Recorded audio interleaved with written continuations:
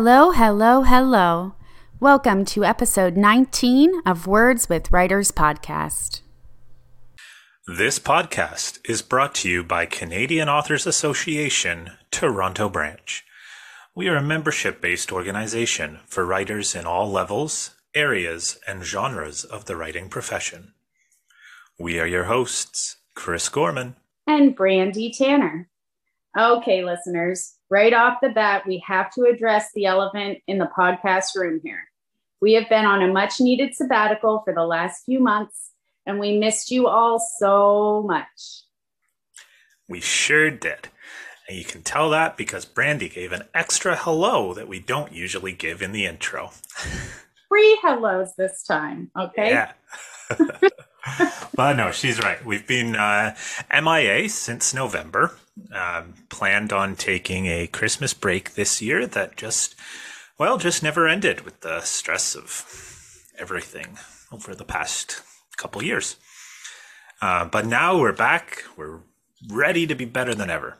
And to celebrate our return, we're doing things a little bit differently today. We're focusing on one expert guest on this episode because we have an award-winning, internationally best-selling author with us this month, and we want to give you as much time with her as possible. That's right, Chris. It's an exciting day. Eva Stashniak, author of the newly released historical fiction novel, The School of Mirrors, is here to discuss her new book, the craft of writing historical fiction, the connections between her work and ongoing events of our world today, and so much more. Oh my goodness, I have to try really hard not to go full fan, Chris. Right? We're super lucky to have Eva on the show.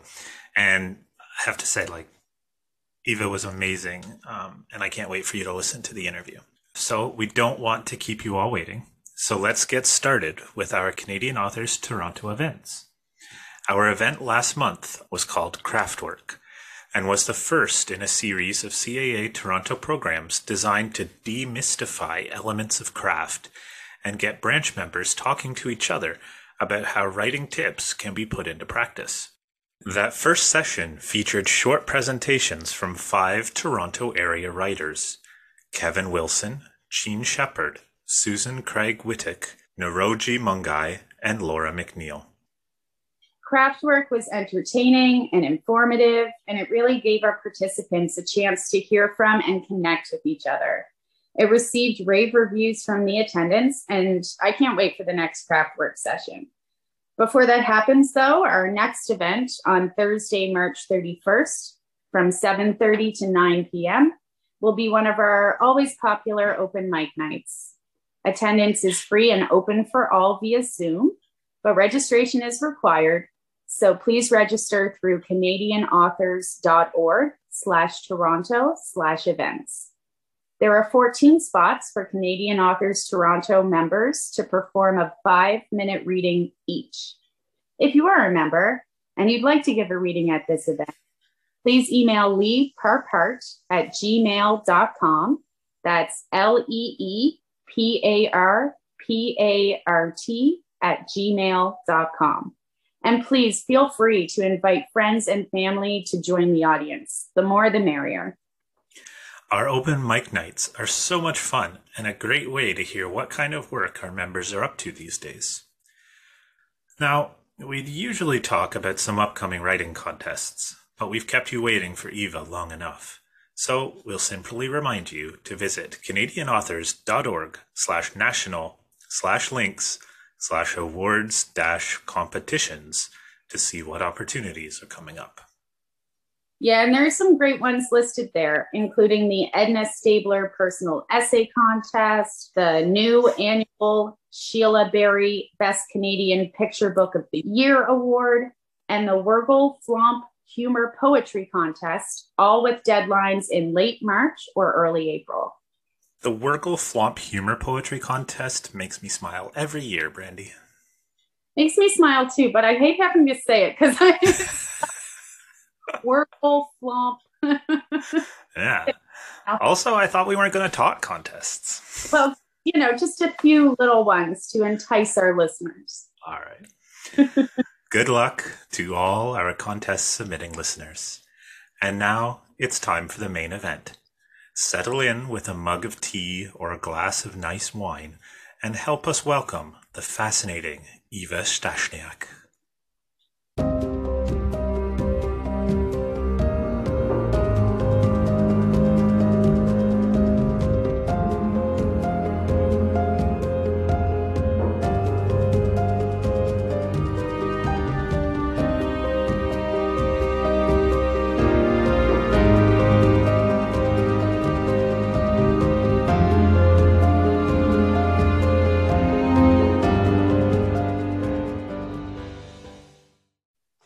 Considered a master of historical fiction, Eva Stashniak is an award-winning and best-selling author of 5 novels, including 2012's runaway hit and international bestseller, The Winter Palace, about Catherine the Great, and Necessary Lies, which won the 2001 Canada First Novel Award, now called the Amazon Canada First Novel Award. Her newest novel, The School of Mirrors, is a lush, engrossing tale of love, deception, and scandal in the 18th century French court of King Louis XV. A highly anticipated book for the year, it was recently named one of CBC's Canadian fiction titles to look out for this spring. Eva traveled to Paris and Versailles to research this novel in the summer of 2018 at the height of the #MeToo movement, which inspired her to look deeper into the sanctioned sexual predation of those in power centuries ago. Born and raised in Poland, she now lives in Toronto. Welcome to Words with Writers podcast, Eva. Thank you. Yeah, we're so happy to have you here. And what a wonderful bio, by the way.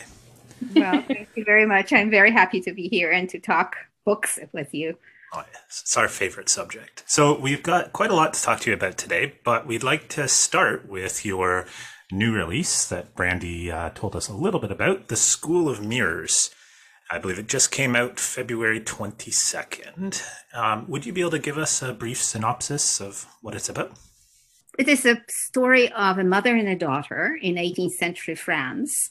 And the time frame is the Ancien Regime, the height of the reign of Louis XV, through the social upheaval of France and ending with the French Revolution.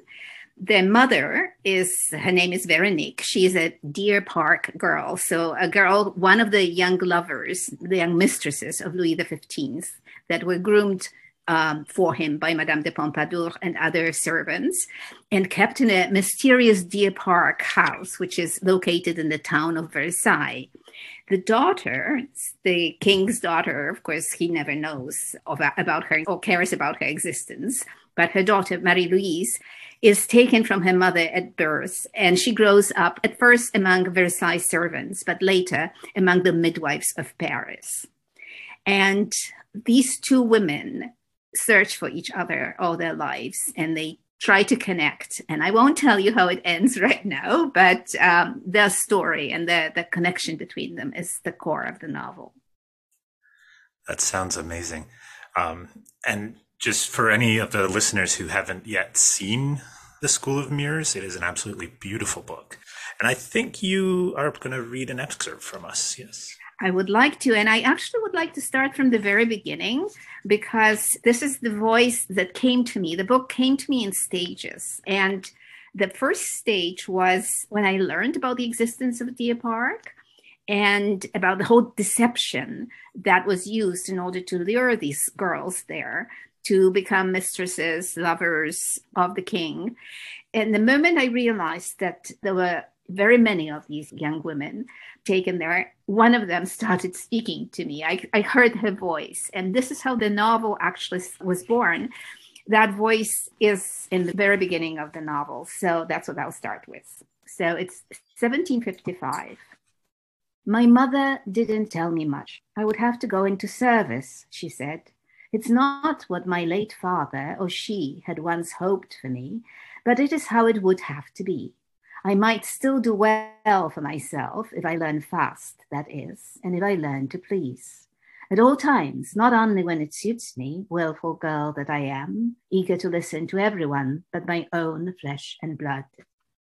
Should I have guessed what bargain she had struck for me?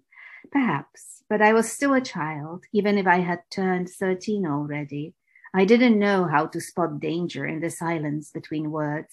I didn't know the sequence of steps in the dance of sacrifice and betrayal. Used women's clothes was my mother's trade.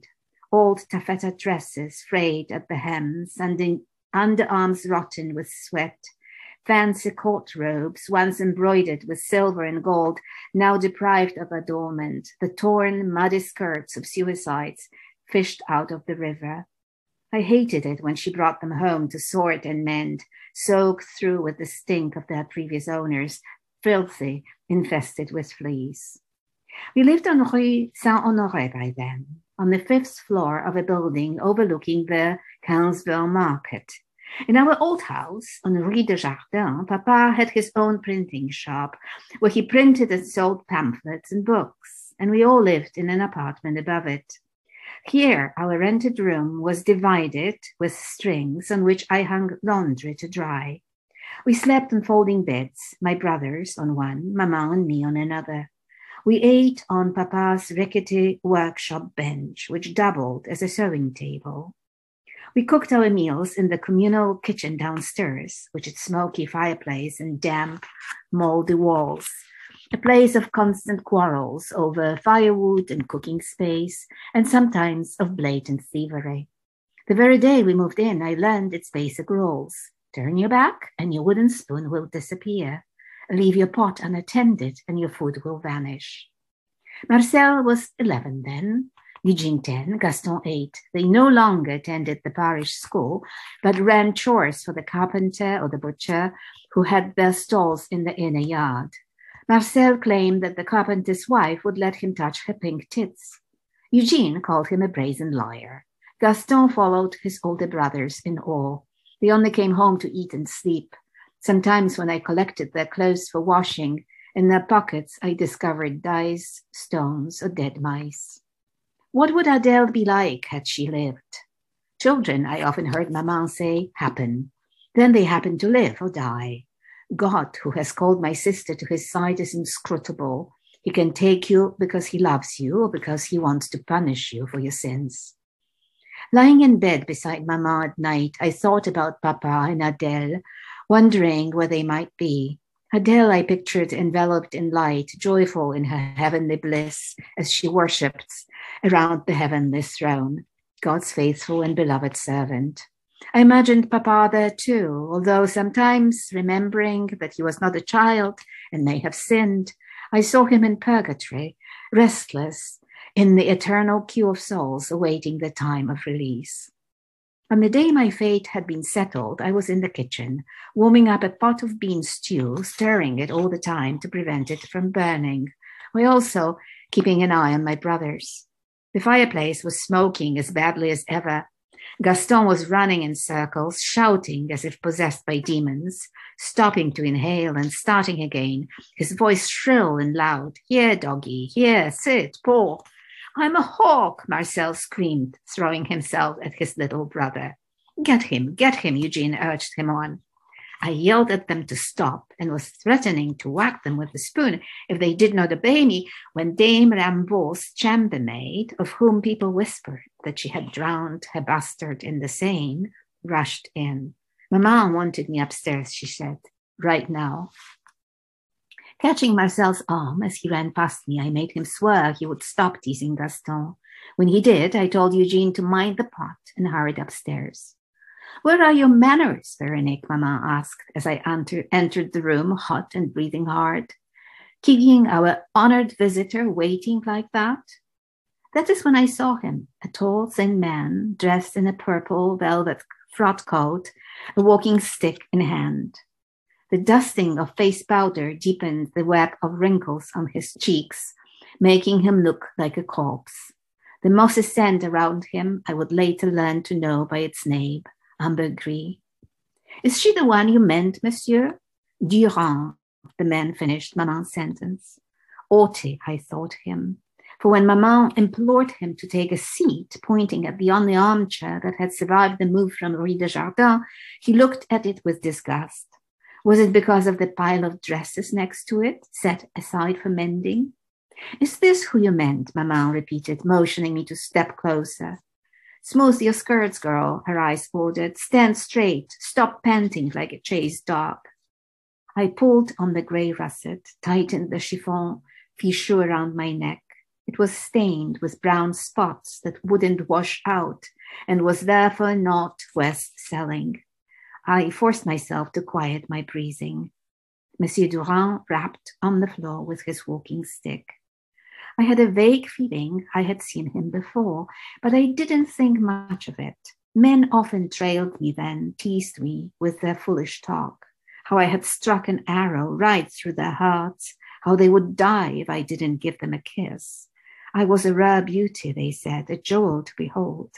Some beauty, Maman scoffed. Gangly, she called me, all bones and sharp edges. It didn't take much to turn my head, did it? Monsieur Durand drew a sharp, impatient breath. His eyes passed over me as if I were just one of the objects in his cluttered room. Yes, Madame Roux, he said, she is the one.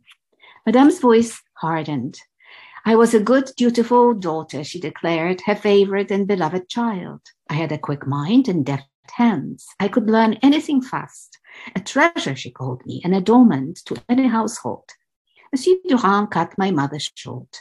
I possess a mind capable of forming my own judgments, he said. Then he turned to me. Can you keep a room neat and clean? I nodded. You can perchance also speak, can you not? I know how to keep a room clean, I said. Do you know your letters? I do. Papa taught me. Well enough to read aloud? Yes. Write in a good hand? Yes. Not too modest, are you? He ordered me to take a few steps to the right and to the left, though this had nothing to do with knowing my letters. I did what he asked, rather clumsily, forgetting about the loose board that always made me stumble. I've seen enough, Madame Roux, he said, turning back to Maman. Leave us, Veronique, Maman said. I was happy to obey. I had already decided that Monsieur Durand didn't like me and that I would never see him again. Downstairs in the kitchen, Eugene, Marcel, and Gaston were sitting on the floor, shoulders touching. Glancing over their heads, I saw that they were holding sticks, poking them into a piece of honeycomb and licking off the honey. They didn't steal it, Eugene told me. It was a gift from someone they were not to mention. Sticky fingers, lips, vests, breeches, I thought. More laundry, more ironing. Why do I have to be the eldest and the only girl? Oh, that was beautiful, Eva. Thank you so much for sharing that with us. Well, thank you for listening. It's, the book becomes alive when you read it eventually. I still remember all the versions it went through and all the hard work. But this is the voice. But this is the voice that I heard from the very beginning. And this is what started me on the long journey, which is this novel. It's a beautiful, beautiful excerpt. Yeah, I have to say, I found that really powerful because I did read that part already and I've been getting to know Veronique. And I don't think I'm giving any spoilers here because you mentioned at some point she has a daughter that she's separated from. I mean, when you get to that part, your heart breaks for her, right? But even the beginning where you're getting to meet her and learn about her, and how she gets, in the further situations, just to hear you read that really almost made me cry a little. So thank you very much. Thank you. Yeah, absolutely. And there's two things that struck me right away listening to you. And the first is that the language that you use is absolutely beautiful. The words and how they come together, it's rich. And also how right in the opening pages of the novel, you've perfectly set the scene of what it might feel like to live in the 18th century. And you definitely know you're not in our time. So I was wondering, what kind of research do you have to do to set yourself and your reader into the time frame of your writing? This is a very, very important part of my writing. I have to see that scene. I have to see that house, these women, the interiors, the exteriors, the streets in Paris before the revolution, during the revolution. I really have to picture it for myself before I can write. I cannot believe that if I don't see it, my reader will not see it. And I have to see far more that I will use in my novel. This is the old iceberg story. I will show you the very tip of it, but I have to have the rest to know what to show you, right? Like which details. If I only have 3 details, I'm tempted to give you all 3. If I have a lot, then I will use the best ones. So my research is sort of goes through stages. My first one is to immerse myself at the times, and I wrote a few novels set in the 18th century, so it gets easier with each writing. I did study 18th century medicine. I did study, for one of my novels, I studied, Catherine the Great and St. Petersburg, so I knew what was happening in Russia at that time. I was writing about Warsaw in the 18th century. So the 18th century world was very rich for me already. And I was in Paris with my other characters, but they were not. They were sort of more middle class. They didn't live in this rundown tenement apartment block. So I read. The 18th century is wonderful for it because there are so many sources. It was the time where police, especially in France and in Paris, police had informers who wrote down the most minute and irrelevant details about the lives of people. If you are paid by the word, and if you spend most of your day listening in the cafes or sort of under a tree, there was a famous tree in Paris where people gathered and exchanged gossip, then you would record anything because, it was material. It was what you got paid for. So, these reports exist. You can read them and you have this fantastic sense of details. And so I read a lot. I also read memoirs because memoirs are more structured, and obviously the author of the memoirs wants to sort of make a good impression on the reader, maybe present herself or himself from the better light, but you can read through it. And some writers are really good. Some memoir writers will give you these precious details that you will use. So I did that. I also talked to historians, asked them to direct me to specific sources. Like let's say I want to know how people lived, like if there was a bigger house, in Paris, how would that house be organized? How would people live? So there would be bigger apartments on the lower floors. By the time you got to the 5th floor, there would be only rooms rented out. And then there would be in the attic where usually also rented out to maids and to laundresses. And, so I had that sense of the life of a building. Again, I took that from history books. There is historians are wonderful, and I think in the last 20 or 30 years, the history of everyday life has developed. So you have if you are a writer of historical fiction, you'll find a wealth of material always. So I do that. So that's my second stage. And then, of course, at first I read everything that I think I might need. Then as I write, I realize that I may not have read about what I really need to right now. So I do additional research. But there's also a moment always in my writing where if I really am to go on, I have to go and visit the places I write about. And part of it is that I do work with maps. I always had a map of 18th century Paris in front of me, as I plotted the way the characters moved. But, if I already have the scene sort of playing in my head, I have to stand in front of the palace and imagine it. I have to stand in the garden of Versailles and think about young Marie-Louise sort of running away and hiding. Where would she hide?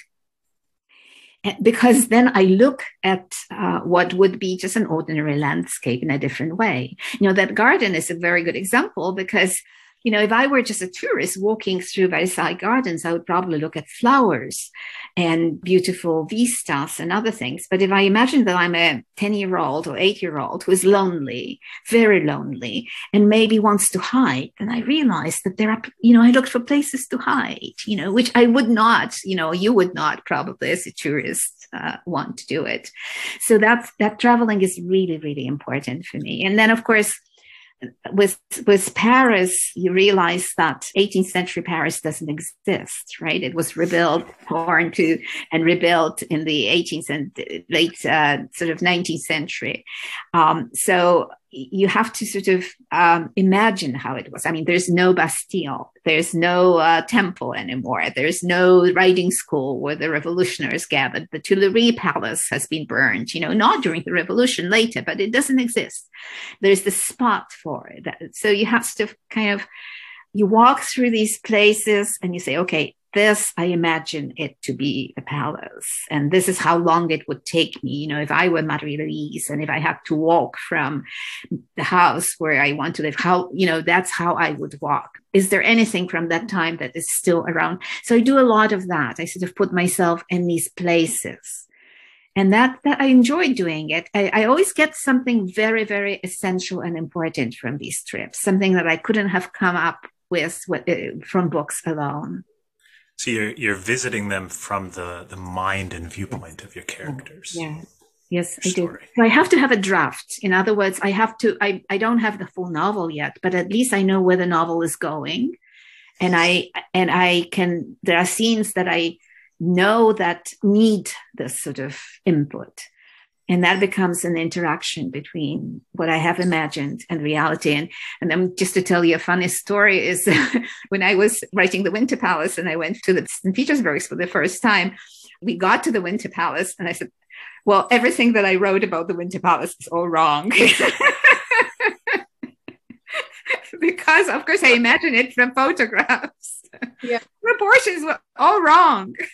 Everything was wrong. The light was wrong. The river was wrong. Everything was wrong. So you need that as well. It's amazing what you can.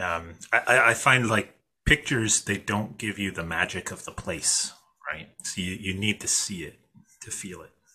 I need to have this physical presence because I have to feel how big is that palace? Does it dwarf me? How would I move around? How would I find myself in this corridor, that corridor? How long would it take me to go to the place? So sometimes you have a scene that's sort of hanging in, doesn't really have the setting for it. And then you think, well, that's a perfect setting for it. Right here, I'm walking in it. And then I can take notes. There's the magic of the research and the location and the writing blending. And if that happens, then your writing soars. You see that you've hit it. This is it. As the writer in you knows that's it. You got it. And then you get a novel like School of Mirrors. Now, your genre is historical fiction. Did you kind of always, from when you started writing, know that was going to be your genre? Was there anything in particular that drew you that way? Historical fiction can mean many things. For me, it is a novel set in history. And, I cannot really write an 18th century novel, right? It's impossible. And it wouldn't be interesting to anybody in the 21st century. So I think about the School of Mirrors or my Catherine novel or any other novel that I write. So the novel, a contemporary novel, because I am a contemporary writer, but set in that time and authentic to that time as much. But I bring to this novel the consciousness and the moral understanding of the 21st century woman writer, right? The Deer Park girls would have been dismissed by most of the French society in the 18th century. Oh, they were paid off for whatever service they performed for the great king, Louis XV, right? So who cares? And I come and I care very much because I look at it. These women were voiceless. They could not have told their stories. I want to listen. I want to do it. So I bring something. And so for me, historical novel is a very rich field, that's something that I can approach in different ways. It allows me to write about what I care, but also gives me the setting that perhaps it makes it easier to write about the past because we already know what happened. We have that hindsight. We know that there would be a revolution. I mean, we don't know what will happen with Ukraine right now. And it's very hard to write about it if you were a novel. That's why novelists usually write about things that happened at least 10 years before, or several years before, because you have a little bit of a longer view and you can see how what was maybe insignificant became significant. So I like the 18th century because it's far enough, but it's not as far that it would be foreign, that we would think about it as a foreign country in terms of foreign time. There's enough of similar attitudes. I mean, the women in the 18th century are perhaps more forthcoming and more bold and more sexually liberated, if I can say so, than the 19th century women. The Victorian women were so repressed very often by, not all of them, of course, but very often lower and middle class women could not afford to be repressed, at any time. But the sort of Victorian ethos of femininity was very, very much different from the 18th century. The 18th century is much closer to us. So I love these going into the past. But when you ask me, how did I come about it? I mean, I didn't come about that I wanted to write a novel about the 18th century. With every novel that I was writing, there was always something in me at the present time that drew me to a subject that I discovered in the past, right? So, I'm an immigrant. I came to Canada. And I had to become Canadian. I wanted to become Canadian. I'm grateful to have become Canadian. I have to make that absolutely sure. But so most of my characters, you will notice, with the big exception of the School of Mirrors, are immigrants. They are in one country because they left another, and they have to, Catherine the Great, she's a Russian princess. She has to make herself into a Russian Tsarina. And I have every single novel that I write is about someone who has to come from one culture and rewrite himself or herself, or mostly herself, because I'm interested in women and their voices. And so in that sense, I look into history for a reflection of what is close to my heart. And in the School of Mirrors, of course, the women are French, so I don't have the cultural issue, but I have something else. And maybe, that's power, attitude to power, to sexual exploitation of power. Also, this dismissal of the heart that power exerts, So if just taking an example, whenever you talk about women trafficked or women who are exploited and made victims of sexual exploitation, and if they gain any material compensation from it, even in contemporary accounts, you hear this, oh, why does she complain? She's got $500 million or whatever. How, that wasn't that hard. There's that sense, what happens to you emotionally? Mm-hmm. So it was like the attitude to these Deer Park girls. Well, sure, they became the king's lover for a few weeks, days, maybe just even one day. It could happen too. And then they were married off. They got a dowry. Look at these servants. The servants had to work so hard. These girls were privileged. And then you say, well, wait a minute. What happens to them emotionally? What happens to them if they have a child and we know that many of them have children, and we also know that the children were taken away? What happens to them then, right? So in that sense, I look, maybe I'm sort of cheating a bit, and maybe my historical books is like, putting on costume and moving into a different time, but still writing about what the way I understand the world right now and the past right now. I think that's what makes them so powerful, right? Is talking about today's events, but with history as the background, I guess. Yes, or echoes of today's events, right? Because we are all human, and we are really not that different to these 18th century people. And because we are far away from them, we can see what they didn't see. And those who come after us will see what we don't see. So in a sense, this historical perspective is very, very important. And it's very precious. I grew up in Poland, and if you grow in a country like Poland, where history determines everything in the present. You cannot, if you ask people to explain something, if you're a child and you ask what happened here, well, there was a big war. And before that, there was another war. And then before that, there were partitions. And before that, Catherine the Great, divided Poland. And, you suddenly, for everything, you get this explanation that goes at least 300 years. So that may be another, explanation of why my mind goes there. I kind of like to have that longer picture. I like to go into the past and seek the seeds of the present in it. Well, as I was reading, particularly the beginning part where you're kind of introducing Deer Park and the idea behind it, the girls there, one of the first things my mind thought of was how much it connects to human trafficking today and, the predation of young girls today, and how it was done at that time in a different way, more overtly, right? It was more okay, I suppose. But it really does connect what's still happening to girls and women everywhere today with how it happened back then. But you also have these big historical events, these revolutions, these big things that humans are living through. And it's just very interesting that you have those events to use as backdrops as well, right? With today, you have women and girls going through these situations in, for example, like during the pandemic. Human life happens, we still go on, but we still have these huge historical events happening as the backdrop to it. In several years, if we want to tell the story of the pandemic, if we want to, we will tell it differently than we are telling it right now.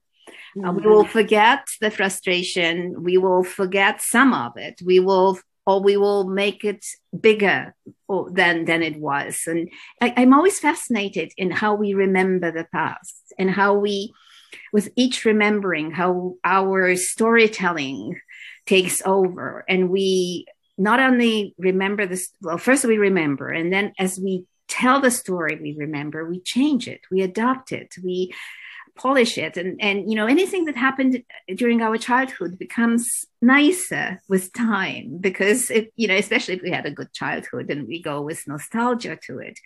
And then when you talk to your siblings, you may realize that your memory of the childhood of something that you thought everybody in the family remembered the same way, it really is very different for you than for your brother, sister, or maybe, and your parents still remember it in a different way. So as a writer, I'm always fascinated in that. And I think that historical material renders that. And while we are in it, we don't really have that big. We are like in the middle of a busy market place, and we only can see one stall and maybe talk to a few people. We don't have this bird-eye picture of how it was, even though some people already, maybe some filmmakers, documentary, they document it. But it will take time to get that sort of sense of what it really meant for we don't know the consequences of it yet, do we? And then once we know the consequences, this is what was important. We missed it entirely. Mm-hmm. So it's easier to write about the past than the immediate presence.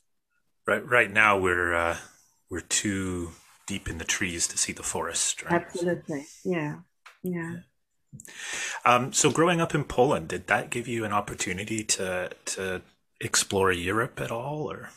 Well, I grew up in communist Poland, don't forget, which means you didn't have your passport. You had to apply for it.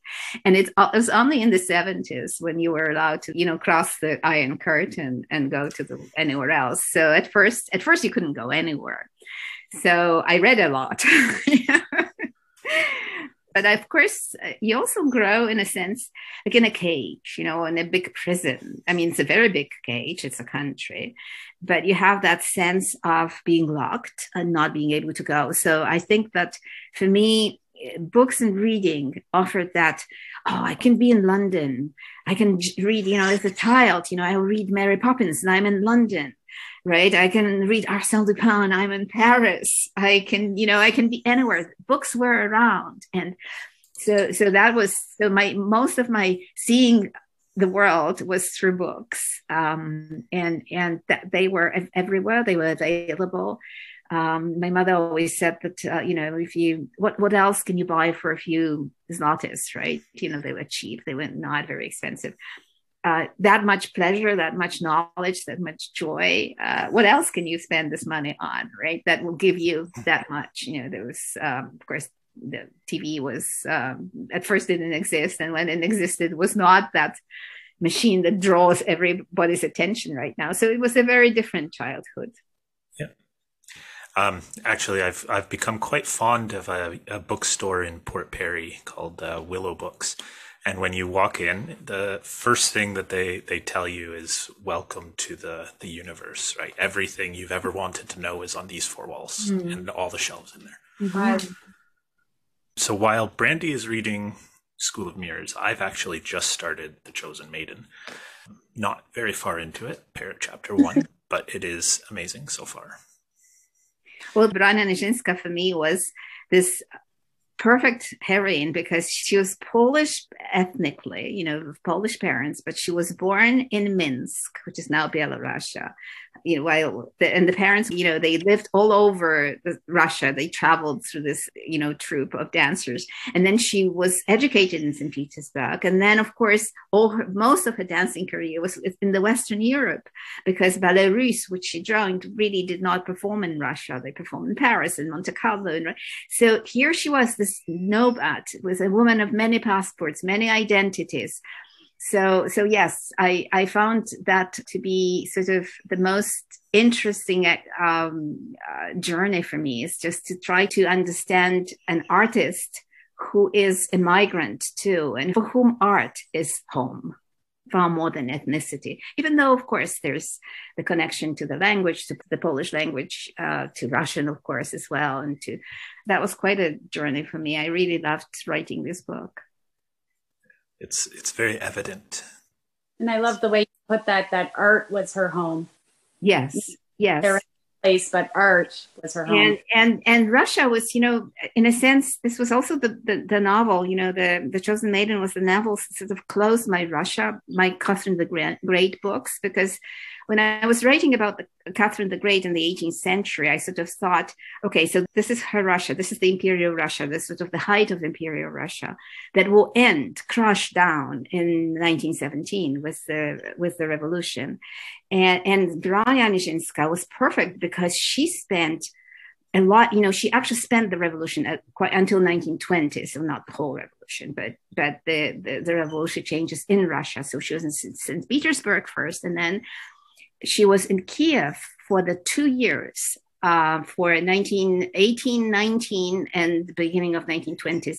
So the time which, when you think about it, you just get these shivers down your spine, because you read her diaries and she describes the armies 6 times change, so the army comes, captures Kiev, introduces its order, executes whoever, they don't like, and then leaves because another army takes over. So you've got Ukrainians, you've got Russians, white Russians, and red Russians, red Soviet troops. You have Germans, you have Poles, because it's sort of the aftermath of World War I. And bombs are falling, there are explosions, there's hunger, nothing functions. And there's a bunch of artists, a group of artists who are creating the most beautiful art. They are painting, they are creating ballet. They are this modernist world of the art, that for her, for Nijinská, the real Nijinská, and of course in my novel, these were the best times of her life, even though she had 2 small children. Her life was in danger.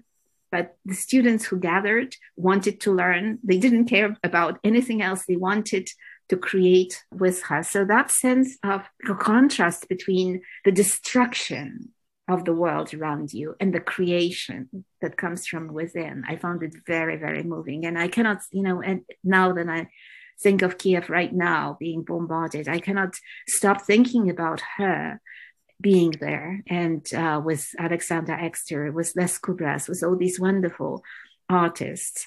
And they were creating worlds that were that tried, and they managed to sort of ignore the destruction and save whatever was the most precious for them. And I wonder, I've never been in a situation like that, but I wonder whether that's something that you kind of have to do to get through times like that. Well, yes, if you have that kind of a spirit. I didn't live through the kind of war that my parents lived through. I mean, I was born way after the World War II. But my parents, or, you know, when you grow up in a country that went through such a devastation, the stories you hear are about, yes, you hear about artists and people who are heroic and who do, but you hear about people who are totally depraved by violence and war, and who, instead of helping or doing something decent, that they will sell another human being or destroy or kill. You know, all the worst and the best can come out. So I don't know if I dare even suggest which way is the way. Whichever gets you through is the way, right? You know, for some people become heroes and some become murderers at the same time. So it's very difficult, and especially to talk about it right now when it's sort of happening on our TV screens, right? And you see that, right, on the TV screens. We're seeing that right now. You do see this awfulness, but you do also get these glimmers of moments, right? Yeah. Yes. There was a video of a little girl singing in her shelter. These videos of true human warmth and strength that comes out of these terrible situations. Yeah. And when I think about it, you know, that's what, as a writer, I'm drawn to that, you know, when I'm, you know, it's like when I was growing up in Poland, these big historical, you know, World War I for my grandmother, World War II for my grandmother and my mother, the uprisings, this communist memories of Stalinism, of everything. That was the big history. But then there was life. There were everyday events, and that. So when I write about these big events in my novel, I will sketch what's happening in the big history, but I want the reader to be immersed, to be with the people in these houses that are being bombarded. But also, you know, during the French Revolution, be with the midwives who have to deliver babies during the terror, right? And the women who have to live through it, you know, feed their children. You know, how do you do it? How do you survive? Where do you get that strength? I think that this big history is, to me, much more important when I think about it from the perspective of ordinary people who have to live through it. And yes, big, you know, the extraordinary people are also caught in it. You know, if you are Louis XVI, you end up on, you know, being guillotined, right? So you're caught in this mock trial that happens. And that becomes sort of, for me, the material for my writing. And that's the inspiration. That's what draws me into these big moments in history, trying to imagine how people lived through it, how they survived, and what they learned from it. And can we learn something from them? And you did just touch on something there again, because I would like to talk about one more thing before our time is running out with you. Like Chris said at the beginning, we have so much we could discuss with you, but there is something I'd like to touch on, because midwives do play a very prominent role in the School of Mirrors. And I know you feel they were considered the feminists of their time. And maybe you could just tell us a little bit about that aspect of the novel. Well, that was my biggest surprise, in a sense, because I didn't set myself up to write about the midwives. I knew I had Veronique, and I knew she had to be pregnant, because that's what I read in the sources. And if I have a pregnant woman, then she'll have to give birth. So at some point I said, well, I cannot move any further without the midwife. I have to get a midwife for my Veronique, because she's going to give birth.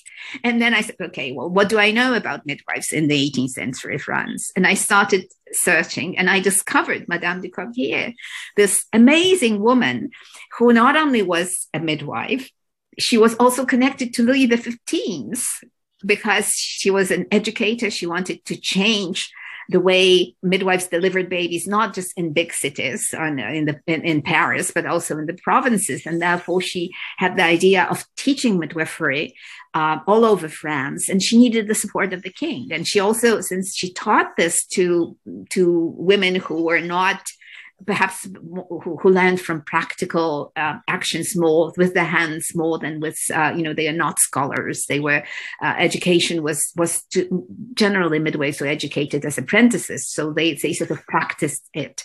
So she came up with this fantastic machine, which was a model of a pregnant woman that this adept, this young woman who is learning, can actually practice upon. And so this was for me a new world when I read about it. And I said, okay, well, that's it. These midwives were empowered. They were the opposite of my Deer Park girls. They were empowered. They could testify in court. The profession was respected. Very often that meant livelihood and respect for the family. So they had respect. The husbands would not mind their wives training to become midwife, because a midwife in the family would bring respect. And so all these things that we think of a professional woman in the 21st century, 20th century, that's what a midwife could be. Didn't have to, now that she was in a small village and didn't know very much, it was sort of knew what her mother taught her or somebody else. But if they were like Madame de Couturier or anybody who learned from her, these were the women that were in fact empowered.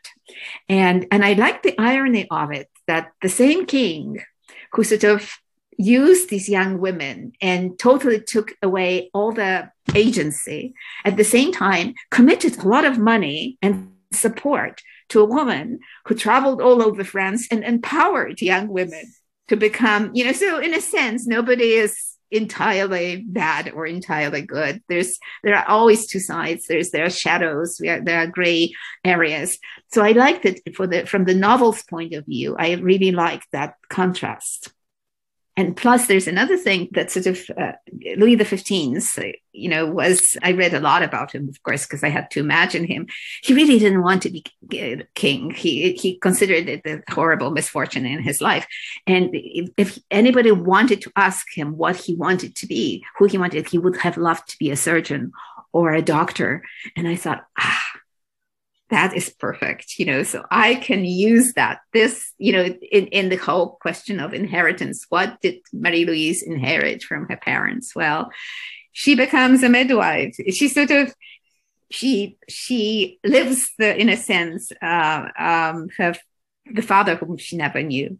She lives his dream in a sense, but so I liked all these echoes that the midwives brought into the story, but I really respected them, especially French midwives, because of course I did a quick research around midwives in England or in Germany at that point did not have the same privileges as the French midwives, especially before the revolution, because the revolution sort of destroyed that a little bit. And I do write a little bit about it in the novel as well. But if you ever are in Rouen, in France, go to the Museum of Medicine and you'll see the machine that is still preserved, and you can walk in it. It's behind glass, but you can look at it and you can imagine these young girls, maybe 16, 17 years old, who are practicing to become midwives on this particular machine, and how many lives they've saved, how many women were saved by someone who was skillful and could help them. So it's a tremendous achievement. So that was it was part of the novel that I really loved researching and loved learning about. Sounds amazing. Yeah, I haven't gotten far enough yet. I didn't realize how truly, that's a deep full circle, right? I love that she becomes a midwife, and that harkens back to her father's desire to be a surgeon, even though they didn't know each other. He's not like a hero in this story at all, but still she gets pieces of him, right? Yes. Yeah.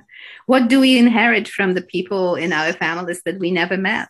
We never know, do we? Maybe there was so many storytellers in my family I've never met, right? So the longer you live, the more you want to explore this issue of inheritance. More generations. I remember my grandmother, and I have a grandsons, right? So I've met several generations, and I can see how certain traits travel through a family, which maybe 30 years ago I wouldn't have noticed. So that's another inspiration that helps in the writing.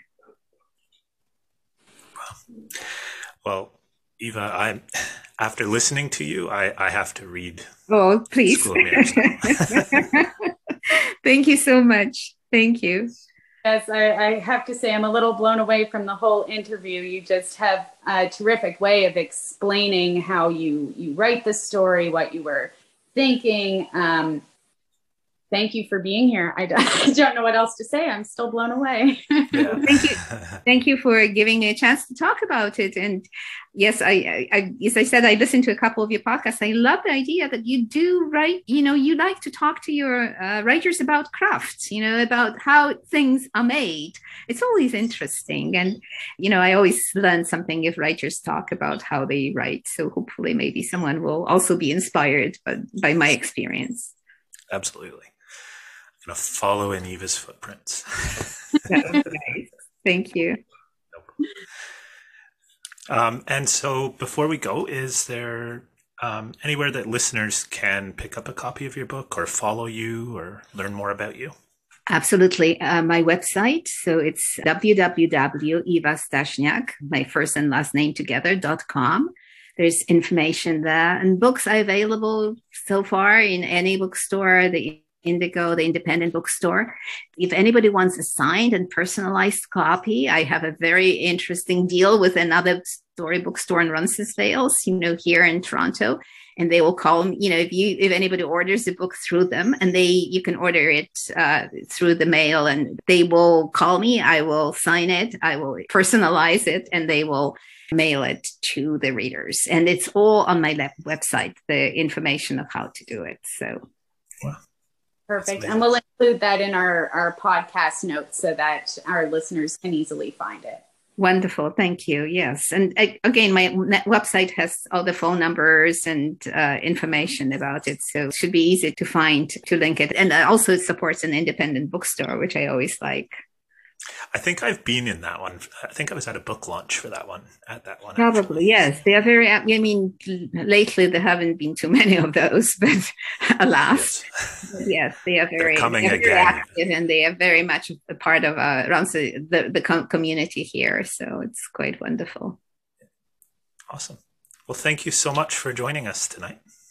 Thank you, Chris, and thank you, Brandy. It was lovely to talk to you, and all the best. Yes. You too. Thank you so much. Thank you.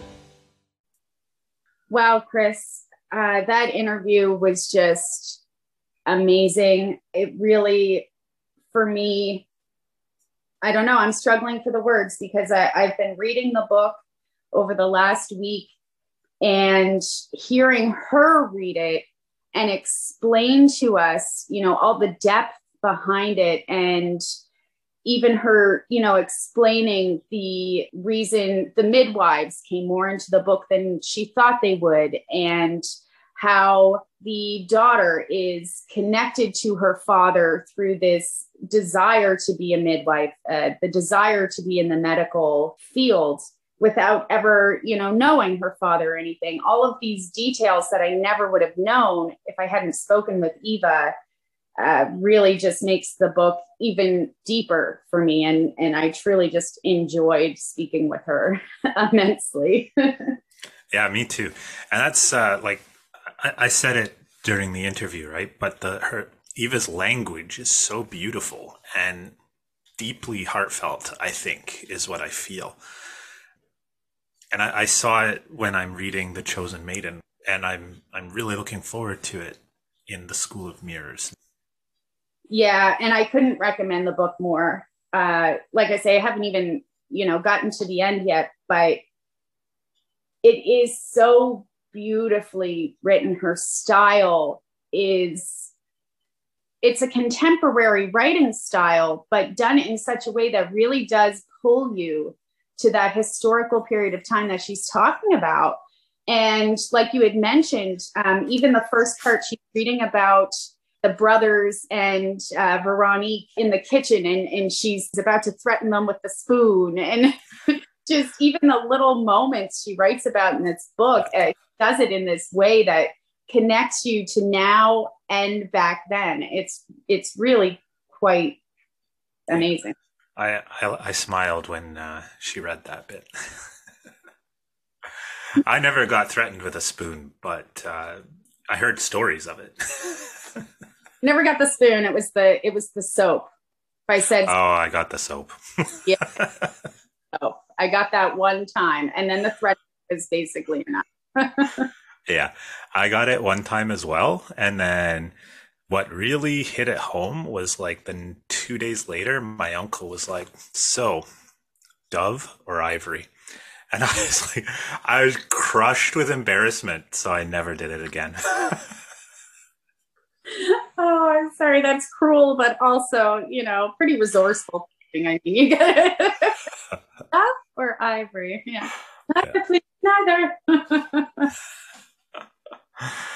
Well, since we haven't had a show in a while, we've missed out on all the wonderful writing adventures that our members have been on lately. So we'd like to take a few minutes to go over some of the latest Canadian Authors Toronto member news. First up, Christine Bergsma converted a screenplay that was listed as a semi-finalist in the Austin Film Festival into a historical fiction young adult novel called Jimena. After the devastating mudslide of 1970 decimates her village, Jimena's only hope of survival and reuniting with her family is the reliance on Mango, a gangster that mugged her the week before. Jimena is now available on Amazon, along with Christina's novel Ace of Cups, a woman's commercial fiction novel exploring the aspects of immigration of a young girl from South Africa to Canada. Christina sounds like a great candidate for a future podcast episode. That's what I was thinking. Also available through Amazon is Richard Pive's book, Sir John James Taylor, de facto ruler of Ireland, Assistant Under Secretary of Ireland, 1918 to 1920. It tells the story of the author's great-grand-uncle, a commoner who rises through the ranks of the British civil service in Ireland to a position of influence during the Anglo-Irish War of Independence. You can find out more about Richard and the book on his website, richardpyves.com. Next up, Joanne Catania is happy to announce the release of the audiobook version of her novel, A Scarcity of Virgins, narrated by award-winning narrator Cassandra Campbell, author of Where the Crawdads Sing. This feminist period piece explores with psychological depth the full emotional palette of a woman caught between worlds. You find this one on Amazon also, in both print and ebook formats.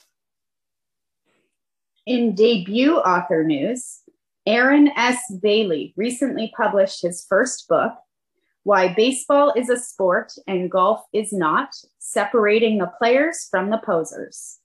It received a positive review from Kirkus Reviews, and part of the proceeds from the sale of the book will be donated to Autism Canada.